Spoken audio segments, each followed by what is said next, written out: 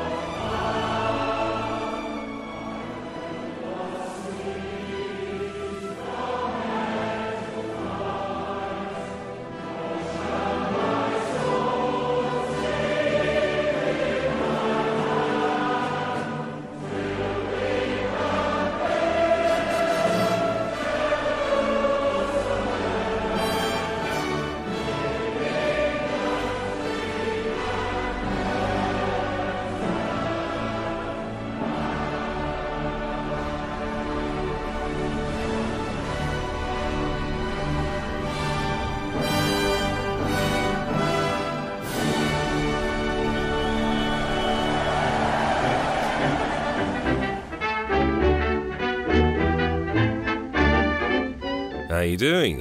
Welcome to episode 30, the big 3-0. There have now been as many of these podcasts as there have been WrestleManias. Ooh, I think I just smelled what The Rock's been cooking. Now, 3 ways you can help yourself and help the dealer who supplies you with Parquet margarine, the delicious craft quality spread for bread. First, to save valuable shopping time, know the point value of rationed foods. Second, plan menus a week in advance and serve the most nourishing foods available. And now, a third important point. To conserve paper vitally needed in the war, avoid useless wrapping. Avoid useless wrapping. Now, 3 ways you can help yourself and help the dealer who supplies you with Parquet margarine, the delicious craft quality spread for bread. Spread for bread. Spread for bread. Spread for bread. Smoother. Spread for bread. Now, you're gonna love time. Spread for bread. Smoother. And serve the most nourishing foods available. Kill 'em all. And serve the most nourishing foods available. Avoid useless wrapping. Avoid useless wrapping. Useless wrapping. Useless wrapping. Don't ask your dealer to wrap. Avoid. I have some news for you. If you follow me on Twitter or Facebook, then you'll have heard the whispers. And if you go to the website, you may have noticed that it's looking a little bit cluttered. That is because new undertakings are undertakening. For a little while, I've thought that the special episodes, of which there have been 4 so far, don't exactly sit correctly alongside these regular shows. They certainly require more effort, and they're certainly different in tone. For that reason, I have decided to give them their own podcast, which is available now in iTunes. The name of the podcast is The Secret History of Hollywood and contains all the specials so far. Nothing's going to change on this show. The specials will still appear here as they always have. To be perfectly honest, when I began this podcast, my intentions for it were very modest, but they've grown into something else. The specials, I think, need their own home so they can form their own little series of histories. So if you'd like to subscribe to that show, you can do so in iTunes or wherever else you subscribe. Also, there's a new Twitter account for that show in particular, which is @MovieHistories. Can you believe that was available? I'll link to everything in the show notes if you haven't been keeping notes, and if any of you would like to leave an iTunes review for the new show, that'd be most appreciated. Announcement over. Today, everyone is working harder than ever. The riveter, the welder, the mechanic, the carpenter, The bell cleaner. The Strangler. Canterbury. There'll be no New Year for you. The Proctologist. Boy, that's right. It's plenty hot in this plant, and the perspiration just rolls off me. Hot? Boy, some days I think I'll just melt away to nothing. Yes, and there's 20 million people in more jobs all over the country who are working and perspiring faster than ever. And even if you work at an office desk or do housework, you perspire too. And of course, much more in warm weather. That's okay. It's normal and it's healthy. But here's something important to think about. It's perspiration that causes... Ooh, I am sensing an opportunity here. Now, 3 ways you can help yourself. You perspire too. That's okay. That's okay. It's normal and it's healthy. That's okay. That's okay. It's normal and it's healthy. So, after last week's somber little journey into the sordid world of the serial killer, I thought we'd drink some tea and take a trip through my neck of the woods. I seem to spend a lot of time in Hollywood, but today I'd like to smuggle you all here to England, home of patchwork fields and spotted dicks and wonky smiles and bulldogs. I want to tell you all about 3 little British movies that are very much worth your time.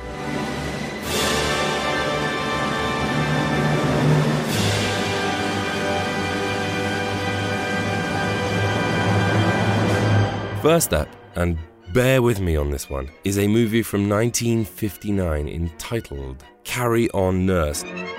No, wait, come back! Please, it's not what you're thinking. Yes, it's a carry-on film, but it's not the kind of carry-on film you're expecting. Take your seat, this is going to be fine. This is the second carry-on film made by the team, and the smutty, grimy formula that everyone associates with carry-on films hadn't emerged yet. At this point, they were charming little situation comedies that gave a wonderful snapshot into the Britain of their time. Hello? I'm Mick. Hi, Mick. Gonna shave you. Shave? My appendix isn't on my face.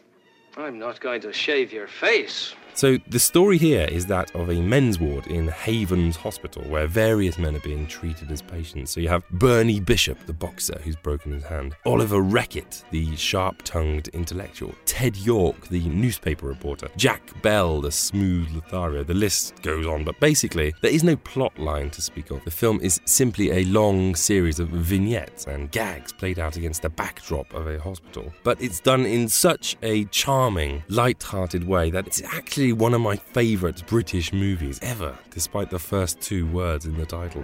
It's Matron's Round. Well, mine's a point. You have some of the carry-on team here. You have Kenneth Williams, Kenneth Connor, Joan Sims, Charles Hawtrey, Hattie Jakes, Leslie Phillips. But you also have some bona fide stars of British cinema with them. You have Wilfrid Hyde-White, who would soon play Colonel Pickering in My Fair Lady. You have Jill Ireland, who would soon be Mrs. Charles Bronson. And you have the astoundingly beautiful Shirley Eaton as staff nurse Denton, who just 5 years later would die perhaps the most iconic death in the James Bond series when Auric Goldfinger covered her with gold paint. Also, great snapshot of how much things have changed. All the guys in the ward are smoking cigarettes like crazy, betting on the horses. And don't get me wrong, there are some little winks and nods to racy behaviour. There are men and there are pretty nurses, what else did you expect? But it never borders on abuse, the way that some of the later films did. It's a really good-natured, light-hearted British hospital comedy without a bad bone in its body. And maybe it's just me, but when the end rolls around and all the guys in the ward start leaving, you genuinely wonder what's going to happen to them and hope that they'll all keep in touch. The sense of camaraderie they create during the film is really wonderful. Just a minute, Mr. York. Hello, what's that? For your bows. Sit down, please. You, given one of these before? Oh, good gracious. Hundreds. Get it down now. Other end, nurse. Never mind. With a face like mine, it's a mistake anyone might make. Speaking of the ending, this has a rather famous one. There's no easy way of saying this. They stuff a daffodil in a man's anus. Yes, right in the old anus. Colonel, whatever's going on? Come, matron. Surely you've seen a temperature taken like this before? Yes, Colonel, many times. But never with a daffodil.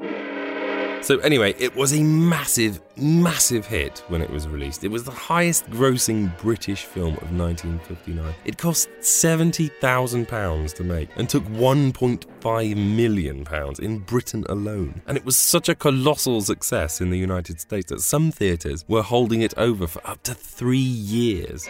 Seriously, don't let the name put you off. Check out Carry On Nurse. It's a great British treat. To the Assistant Commissioner of the Police, Scotland Yard, Sir. The amazing events which I am reporting may be said to have begun on the evening of August the 17th, 1944. New paragraph. A postman was cycling up Heron's Hill on his way to deliver mail at the hospital. His name was Joseph Higgins. I begin with him because he was the first to die.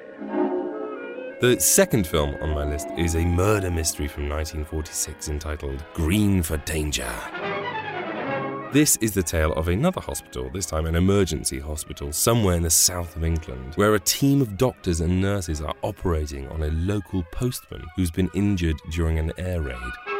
The problem is, though, that the postman knows a dastardly little something about each one of the operating team. And when he dies during the simple operation, alarm bells begin to ring and Scotland Yard is sent for.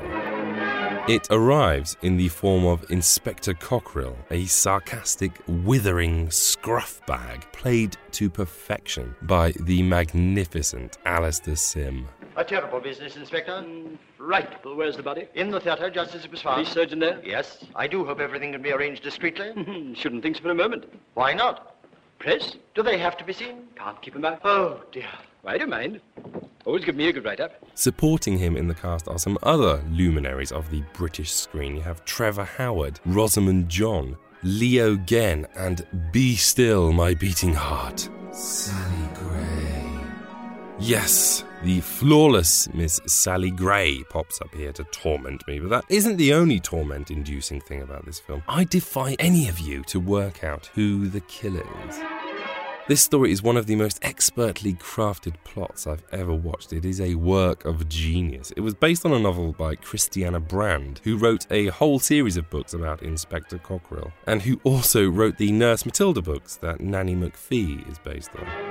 Well, Christiana Brand was a genius at murder mystery. There are precisely the right amount of red herrings and suspects and clues and dead ends in this film. It will constantly keep you guessing.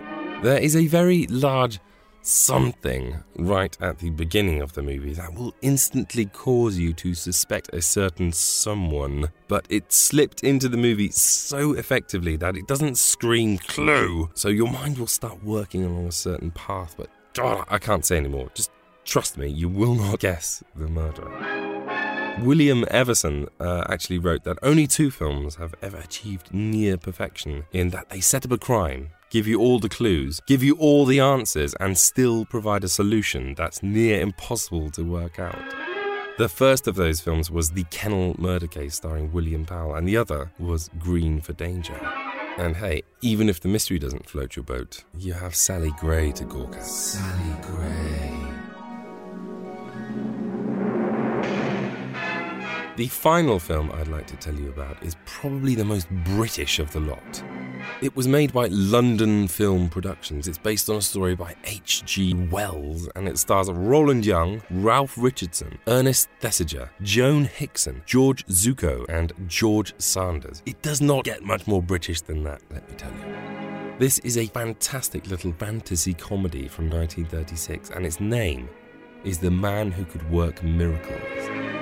So, very much like the opening of It's a Wonderful Life, we find ourselves in the heavens where 3 gods are gazing down on Earth and arguing about its fate. 2 of the gods want to squish it. They see man as a brainless parasite, but the third is fascinated by them and decides to grant them all unlimited power. Don't give power to all of them. Try 1 or 2 first. That might not work. Just try 1 and see what there is in the human heart. Why not? Then perhaps we might see. Just any little fellow? They are all very much alike. I'll take 1 haphazard. The man they choose is a whiny, unassuming little chap called George Fotheringay, and the film tells the story of how he comes to terms with his new powers and what he chooses to do with them. If this film had been made in Hollywood, it wouldn't have been the same. For a start, this film is very low on gloss. It's very, very unglamorous, at least in its setup. It does go a little crazy towards the end. But for a good portion of it, we're looking at very ordinary people in very extraordinary circumstances. Also, Roland Young isn't your typical leading man. He's a mumbling, whiny little elf of a man with an uneven moustache and ill-fitting trousers. He discovers that he can work miracles while he's in the middle of a bet in a pub, and whenever he casts a spell or works a miracle, he points and says, "Here you! Here you! Be lifted up about a foot." Brilliant stuff. So he basically spends the first 20 minutes turning cats into pincushions and saying, "Here you! Here you! Turn upside down without breaking and go on burning steady." If the film had been the continuing problems of Mr. Fotheringay and his hereby newfangled magical happenings, then it would be perfect. The problem is that about halfway through it turns a little bit serious and you're introduced to a couple of new characters, a vicar played by Ernest Thesiger and a warmongering colonel played by Ralph Richardson, who both tried to steer Mr. Fotheringay into using his power to change the world, and it gets a bit too preachy. Still, I love the concept. I love Roland Young, as you know. I love the ultra-Englishness of it all, and I love the fact that the hero is a man called Mr. Fotheringay. You listen to me, Mr. Fotheringay. Don't you do anything rash. You didn't ought to go about doing miracles just anyhow. You oughtn't to turn your gifts to selfish ends. This gift of miracles and healing is something very serious. You ought to have advice about it, Mr. Fotheringay. If you want to see a quirky little fantasy comedy with a lot of heart, then check out The Man Who Could Work Miracles. There'll be bluebirds over the white cliffs of Dover. Radio entertainment for this week comes courtesy of one of Great Britain's best-loved comedies. Dad's Army is a British institution which ran on television from 1968 to 1977, started in black and white and ended in colour. It was one of the most popular television comedies ever in the United Kingdom and told the story and adventures of the Home Guard unit based in Warmington-on-Sea during World War II. It starred Arthur Lowe, John Le Mesurier, Clive Dunn, John Laurie, James Beck, Arnold Ridley and Ian Lavender, as well as a whole host of British talent. And each week was a new adventure or mishap, generally caused by Captain Mannering's incessant need to prove himself as a leader. It would take someone far more skillful than me to detail the interpersonal relationships between the men, but it's a true delight, still shown to this day on British screens, and still as beloved now as it was then.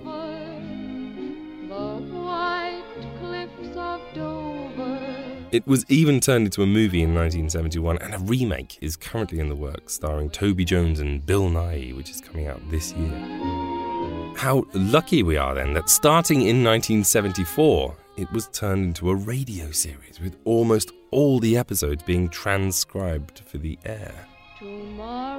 I've picked a rather famous episode for you, a story entitled The Deadly Attachment, in which the boys actually find themselves face to face with some honest-to-goodness Nazis. I hope you enjoy it, and I'll see you afterwards.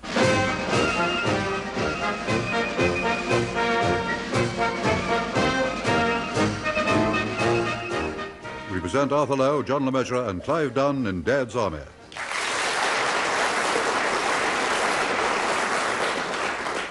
The Deadly Attachment, featuring John Laurie, Arnold Ridley and Ian Lavender, with this week's guests Frank Williams, Philip Mallock, Larry Martin and Fraser Carr.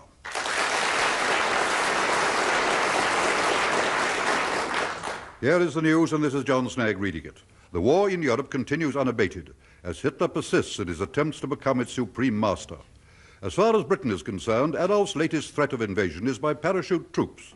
In his headquarters at Warmington-on-Sea, Captain Mannering, the CO of the local Home Guard unit, is talking to his men about this very subject. Now pay attention. Today I received a new directive from GHQ regarding Nazi parachutists. They have come up with some useful advice which we should all carefully note. Make sure you're not under him when he hits the ground. That'll do, Walker. It's very important.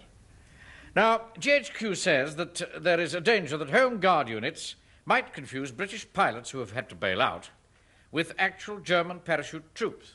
So, to avoid confusion, a good point to remember is the fact that no British plane contains more than 6 men. Especially after they've jumped out. Especially after... Walker.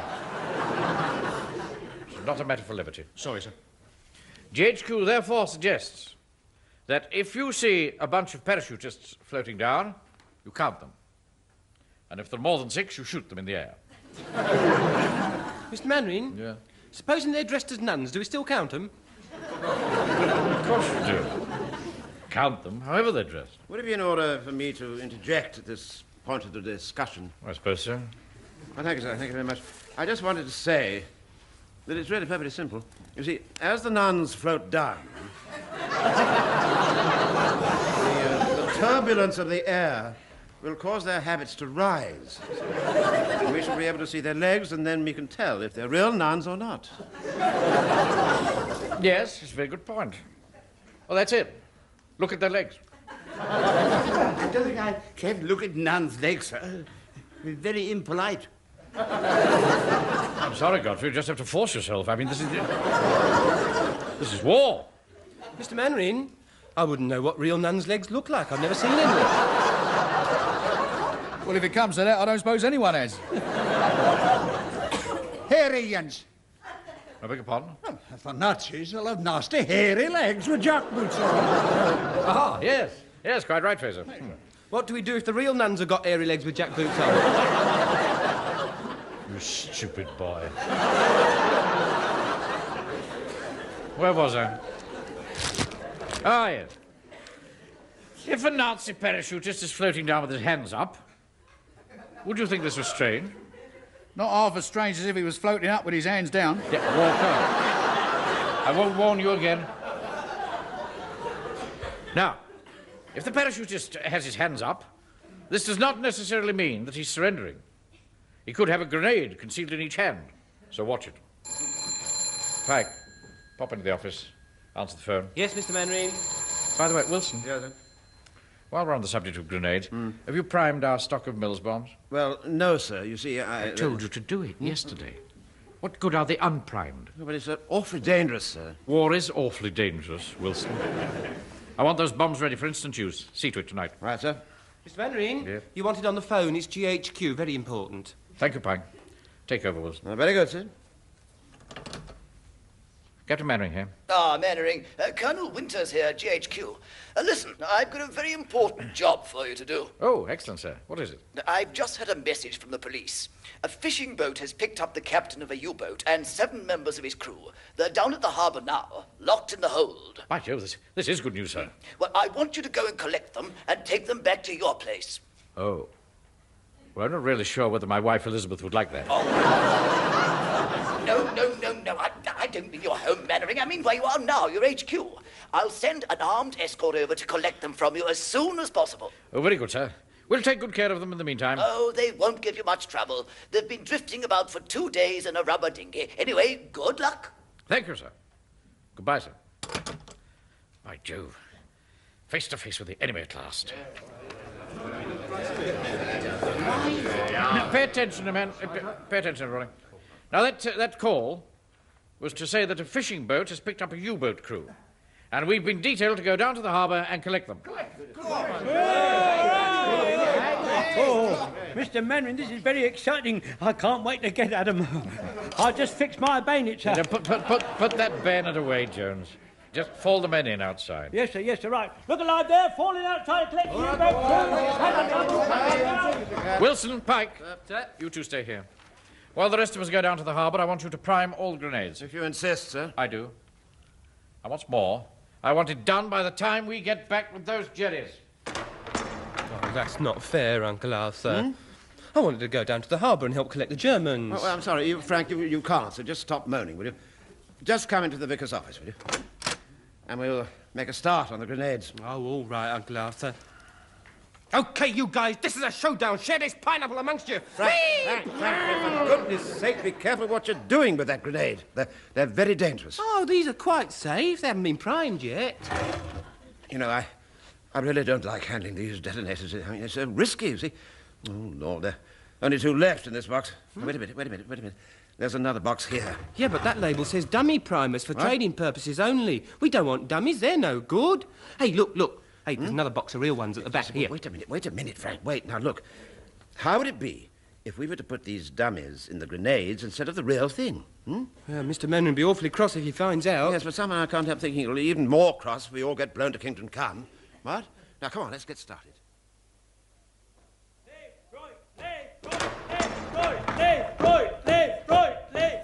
Left. Come on now, handy hop. Keep them handies hop. Left, right. Out. All right, Jones. Put their hands down now. Right, sir. Now listen, you lot. You can put your handies down. Come on, handies down. Lower than that. Come on then. That's better. Commissioner speaks up. Yeah? The Germans' handies are now down, sir. I can see that. Fraser. How's that? Get the Lewis gun. Set it up on the stage so that it has a clear sweep of the hall. Aye, sir. Walker. Yep. Go and get the vicar's step ladder. Right you are, Mr. Mannering. Jones. Yep. Get those prisoners into a tight group in the middle of the hall. Yes, sir. Right, sir. Come on, you lot. Come on now. Come on. At the double in the huddle. Come on now. Come on. Oh, hello, sir. You're back then. Did the Germans give you any trouble? Not really, Wilson. But they're an ugly mob. Especially their captain, Muller. Have to watch him. He's a surly brute. He's done nothing else but sneer and smoke cigarettes. Really? I wonder if he's got any to spare. I'm right out of it. This isn't a cocktail party, Wilson. Did you and Pike prime those grenades? Yeah, well, Mr. Manning, you see, we started Yeah, to, I think I can honestly say, sir, that all the grenades now have detonators in them. Good. I'm very glad to hear it. Mr. Manager, sir, I wish to report that the German prisoners are now in a muddle in the middle of the hall. They're in a huddle in the middle of the hall. Yeah, all right. Thank you, Jones. Just a minute. What's Walker doing, chatting to them? Walker! I told you to go and get the vicar's steps. Oh, yeah, sorry, Mr. Mannering. Just going. Now, don't forget, Fritz. Tell your mates I'm in the market for purchasing Nazi daggers, swastikas, signed pictures of Adolf, that sort of thing, badges. I'll give you a good price, all right, mate? Walker, what do you think you're doing? How dare you fraternise with the enemy? Go and get those steps. I'm on my way, Mr. Mannering. Here's the Lewis gun, sir. It's all loaded and ready. Good. Set it up on the stage. Very good, sir. Mr. Speak, sir. Yes, Jones. Well, sir, how about cutting the Germans' trouser buttons off, sir? Well, sir, if we cut their trouser buttons off and they try to run away, it would show at once that they are something unusual. I am an Captain with the German Navy. I refuse to let you drop my trousers. All right, Captain Muller.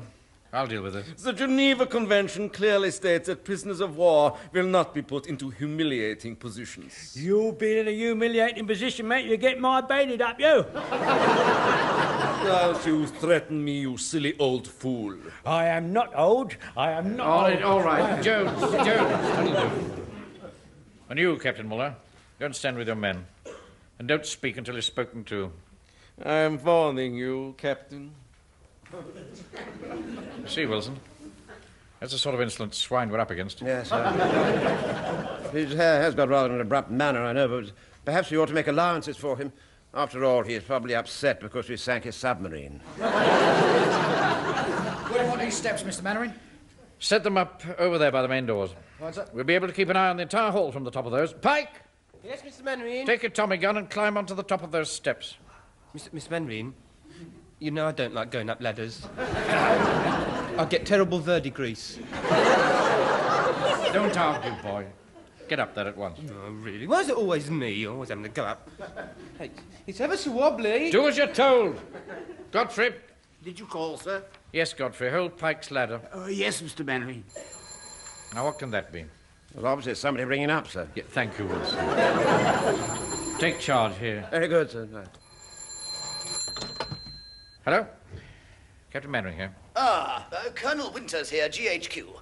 Everything all right, Mannering? Yes, thank you, sir. I've got the prisoners safe and sound. They're all ready for you to pick up. That's just it. I'm afraid the escort won't be able to get over there till tomorrow morning. You mean to say that we've got to look after them all night? Sorry, can't do anything about it. Just give them a blanket each and bed them down. Oh, and give them something to eat, of course. But we've only got our own sandwiches, Colonel. Well, send out for some fish and chips. Send up... Well, I'll see you get the money back. Be over about 8 in the morning. Cheerio. Cheerio. Goodbye, sir. Fish and chips. Really? Wilson! Wilson! Yes, sir, yes. That was GHQ. The escort can't get over until the morning. The prisoners have got to be here all night. Right, now, you lot, pay attention. My goodness me, they're awfully well disciplined, sir. Nothing of the sort. Slavish, blind obedience. Not like the cheerful, light-hearted discipline that you get with our own Jolly Jack Tars. Oh, really, sir? These men are part of a nation of unthinking automatons, led by a lunatic who looks like Charlie Chaplin. How dare you compare our glorious leader with that non-Aryan clown? You see this notebook, Captain? I am going to make a list of all your insults. Your name will go on this list. And when we win the war, you will be brought to account. Put down what you like there. You're not going to win this war. Oh, yes, we are. Oh, no, you're not. Oh, yes, we are. We saw hard you work. Hitler is a twerp. He's off army, so's his army. You, boy, your name will also go on the list. What is it? Don't tell him, Pike.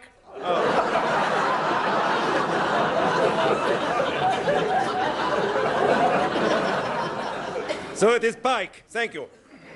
Not here, Captain Buller. I've had just about enough of this. Tell your men that they're going to be here all night and they better behave themselves. Now get on with it. If you insist. Uncle, sir? What is it, Frank? I don't think it's fair, my name going on the list. I was only joking. Well, he's been more careful, you see, Frank. I mean, you know that the Germans haven't got a sense of humour. But you said much worse things about Hitler, eh? He said much worse things. No, all right, Frank. Be quiet, he'll hear you. Do you think if you talked to him nicely, he'd take my name off the list? I shouldn't think so for a moment. Walk up. Yes, Captain Mannering? What time does the fish and chip shop shut? 10 o'clock, sir. Ah, good. You'll just about make it. Okay. Here's 10 shillings. Go down and get some fish and chips for the prisoners. Eh? Yeah, all right, sir. Wilson, Jones, come over here with me. I want to talk to you. Right, sir. Very good, Mr. Benry. Right then, that's 8 cod and chips. I want place. OK, 7 cod, 1 place. Who wants vinegar? Can they put their hands up? One moment. Wer will Essig? 1, 2, 3, 4. 4 with vinegar. How many with salt? Wer will Salz? 1, 2, 3. Right. Now let's see if I've got this right. That's 4 with vinegar, 3 with salt. Walk. 2... What are you doing? I was just taking the order, sir. One thing more. I don't want any soggy chips. I want mine crisp and light brown. How dare you? You listen to me. You'll have what you're given. And if I say you'll eat soggy chips, you'll eat soggy chips.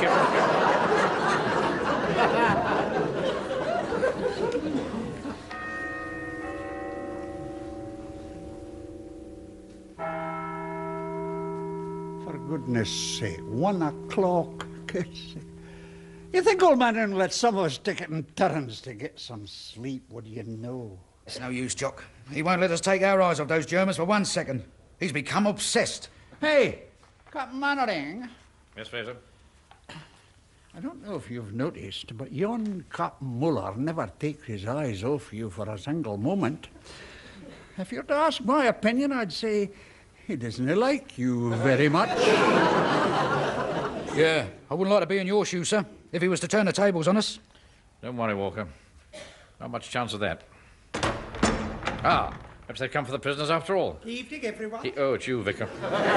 Good evening, Captain Mannering. What on earth are you doing here at this time of night? Well, I've just been over to Eastgate for a special midnight service. Aye, Black Mass, I shouldn't have wondered. I thought I'd just drop these prayer books in as I was passing. It'll save me... Just a minute. Why has Mr. Jones got that big gun? And who are all those men? Oh, don't worry about them. They're Nazi prisoners of war. Oh, I see. Well, what was that you said? These are German prisoners. Oh, dear. Nothing to worry about, Vicar. We've got everything under control. What was that? Look, sir, it's Captain Muller. He's lying on the floor. I don't trust him, Wilson. Well, we can't just leave him lying there. Well, come on, Captain Mannering. Have you no milk of human kindness? The man may be German, but he's still somebody's son, you know. There's some bicarbonate of soda in my Red Cross pack. If someone could undo the buckle for me. Stay where you are, Godfrey. Yeah, and don't you let go of this ladder, Mr. Godfrey. I'm still up here. I think the man's fainted, sir. Yes, certainly looks like it. Well, are you going to have a look at him or not, Captain Mannering? What are you afraid of? There are only a few harmless German sailors. Oh, very well. Stand back, you Germans. Let's have a look. I'll just undo his jacket. Seems to be breathing all right. I wonder if he's... Damn it! Oh! Look out, sir. He's got your revolver. Yes, that is so. And you will notice that it is pointing straight at the vicar's head. Oh, dear. But do something, Captain Mannering. No one move. The next move is mine. Holzmaschinengewehr. Yeah, Captain. Look out, Jones, they're after your Lewis gun. Well, they're not going to have it, sir. We've only just been issued with it ourselves. Somebody will get hurt. It's all right, Mr. Wilson. I'm only going to frighten them. Whoa!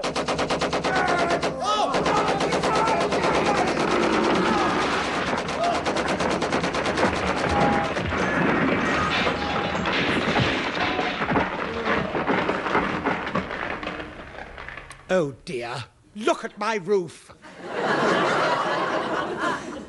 Jones, do try to remember in future that firing over the enemy's head works better in the open air.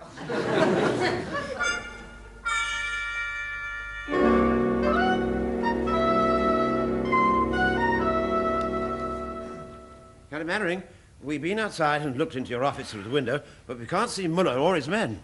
But they dashed in there during all that panic with our machine gun.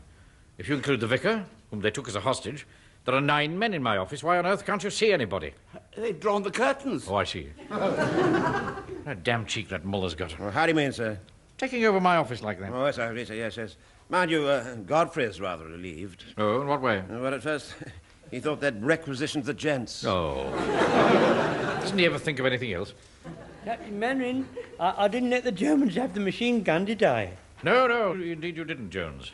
I did do well, didn't I, Mr. Wilson? Yes, you did indeed. You did awfully well, Jonesy. Very well indeed. And you behaved well as well, Yes. Mr. Wilson. You were very cool. Yes. Oh, do you think so? I'm so glad Hey, you thought that. Captain Mannering. Thank you. When Sergeant Wilson and Corporal Jones have finished their Mutual Admiration Society, maybe you'd like to tell us what we're going to do now.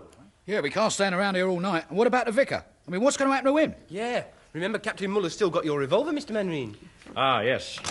Captain, as you will see, I have your revolver pointed at the head of the vicar.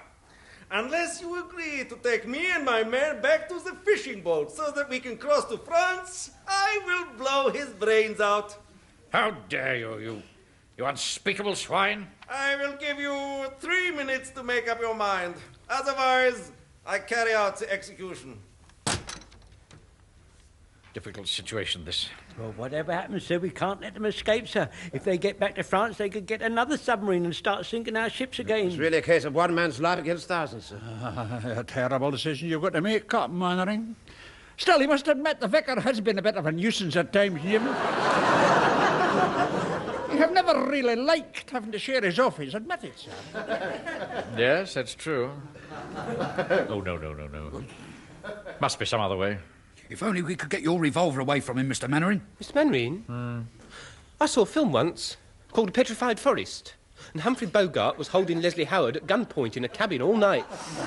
And Leslie Howard kept quoting poetry and using long words. It didn't half upset Humphrey Bogart. Perhaps you could do the same, Mr. Mannering. I missed that film. What happened to Leslie Howard? He got shot. Stupid boy. I saw Freddie Bartholomew in David Copperfield, sir. There really wasn't anything in that. Freddie Bartholomew. Wait a minute. David Copperfield. Mr. Micawber. Something's bound to turn up. That's it. What do you mean, sir? Well, we'll play along with them. We've got to go through the town to get to the harbour. Someone's bound to raise the alarm. It'll be light very soon now. I'll give him a shout. Can you hear me, Muller? You sound just like Sandy Powell. Can you hear me, Mother?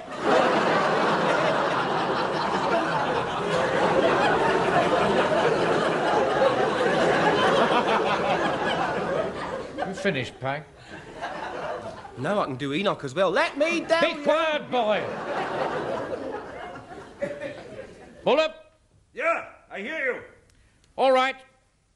We agree to your terms. Here they come now, sir. Look, Mr. Mannering, Muller's still holding the vicar at gunpoint with your revolver. Look at that. Oh, please, Mr. Muller, do be careful what you're doing with that gun. It's so cold. Ah, Captain. I'm glad you have come to your senses. Tell your young soldier to hand over the Tommy gun to my man. Pike, do as he says. Yes, Mr. Mannering. Very sensible of you. And now, Captain, get one of your men to bring me a hand grenade and a piece of string. Do as he says, Wilson. Right, sir. I am going to give your men their rifles, but of course they have all been unloaded and the bayonets removed. You won't get away with this, you know. We're bound to be spotted going through the town. No one will interfere, Captain, because you will be escorting us with the empty rifles. How are you going to make us do that? Very simply. And here comes your sergeant with a hand grenade. Tell me, is it primed? Oh, yes, of course. Oh, you don't mind if I make sure? By all means, carry on. Yes, yeah, that looks all right. You old man. Oh, me? Corporal, take off your belt and undo the back of your tunic. I beg your pardon? Do as I say. Remove your belt. If he thinks my trousers are going to fall down, he's wrong. I've got my braces on. Now watch carefully what I am doing. I have tied one end of the piece of string to the pin of your grenade. Now, Captain, just to make sure your behavior is correct, the old man will march in front of us with the grenade in the back of his trousers. One false move from anyone, and I will pull the string. A terrible way to die. Now listen to me. I'm the commanding officer here, and it's only right that I should have the grenade. I will not allow you to have a bomb in your trousers, sir. It's not befitted to your station. It's different from me. I'm expendable, sir. Anyway, they can put 20 bombs in my trousers, another 20 in my tunic, and 3 more in my forage cap, but they still won't make me crack. That's the spirit, Jones. There you are, Muller. How can you ever hope to beat us? You see the sort of men we breed in this country? Yes, rather stupid ones. You can sneer. But you've forgotten one thing, Captain. What is that? The Royal Navy. Royal Navy. You've got to cross 25 miles of water. You'll never make it. I think we will, because all of you will be on the boat with me. I'm sorry, I can't go on a boat. I always have to take seasickness pills now before I shall be ever so ill. Oh, do be quiet, Frank. You shall leave behind the old man with the Red Cross bag, and he can tell your Royal Navy that you are all with us on the boat. They will not fire on their own people. Very clever, aren't you? Yeah, I think so. Now, Captain, I'm going to unload your revolver there, and then you can have it back. After all, everything must look as right as possible. Excuse me, but do you think I'll be back in time for the Harvest Festival?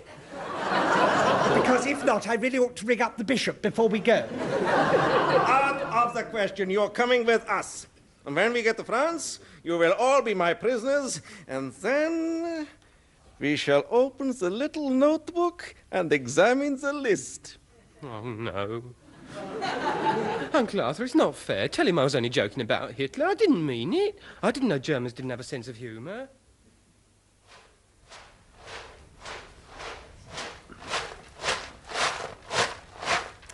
You will notice, Captain, we are almost at the harbour. You won't get away with it. I think I will. Uncle Arthur? If I was to tell Captain Muller that there's only a dummy detonator in the grenade, do you think he'd take my name off the list? Oh, to be quiet, Frank, please. I want to keep that to ourselves for the moment. Hey, Captain Mannering, look! Is that no? It's Colonel Winters coming towards us, man. Look. You're right, Fraser, it is. Right, Muller, the game's up. What are you going to do now? I am not going to do anything. You will bluff your way out. Please, Captain Mannering, if you don't do as he says, he'll pull my string and I shall be no more. Oh, no, he won't. Oh, yes, I will. Captain Mannering, do you hear that? He says he will. Mannering! Here comes your colonel. I'm warning you, Captain. Behave quite naturally.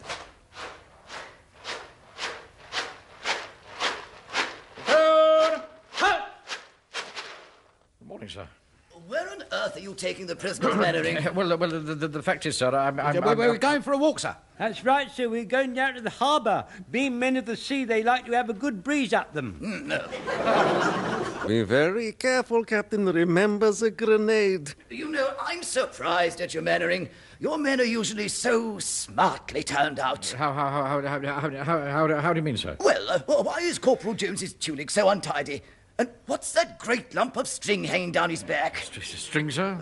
Yes, look, here. Don't pull it, don't pull it. What's this pin on the end? Oh, what on earth is going on? Get it out, Jones. I'm trying to, Mr. Mannering. I'm trying. It slipped down. It slipped down. Don't panic, don't panic. Excuse me, Colonel Winters. I wonder if I might borrow your revolver. I wish someone would tell me what's going on. Well, I'll explain in a moment, sir. Now, listen to me, you German chaps. Would you mind awfully just getting up against that wall with your hands up? Otherwise, I might have to shoot you. That's better, yes. Wait a minute. That grenade should have gone off long ago. So it should. Oh, Mr. Mannering, I've been saved, sir. I've been saved. Wilson, I thought I told you to prime those grenades. I did, sir, with dummies. Really? Why is it you never do as you... You've saved Jones' life. Well, now perhaps you'll agree with me, sir. It really is awfully dangerous to keep the grenades primed. All right, Wilson. You made your point. If you think I'm going to write it out 500 times, you're mistaken. Jones, fall the men in. Stand by to escort the prisoners back to the church hall. Right, fall in, men. Get the prisoners lined up. Look lively now. Come on, now. Come on, Pike. Didn't you hear Corporal Jones? Yes, sir. What are you doing, boy? I'm just tearing up Captain Muller's notebook. And there, I've snapped his pencil in two as well. When the war's over, I'm not having given my name to her Hitler, so there.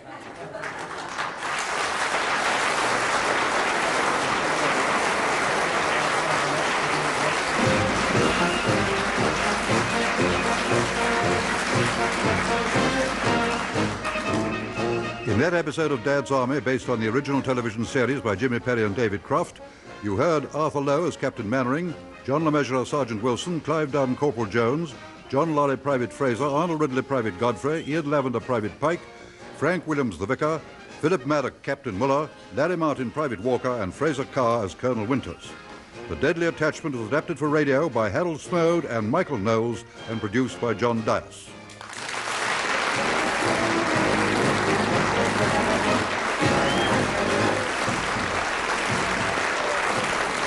And that was the brilliant Dad's Army, a slice of great British greatness there for you.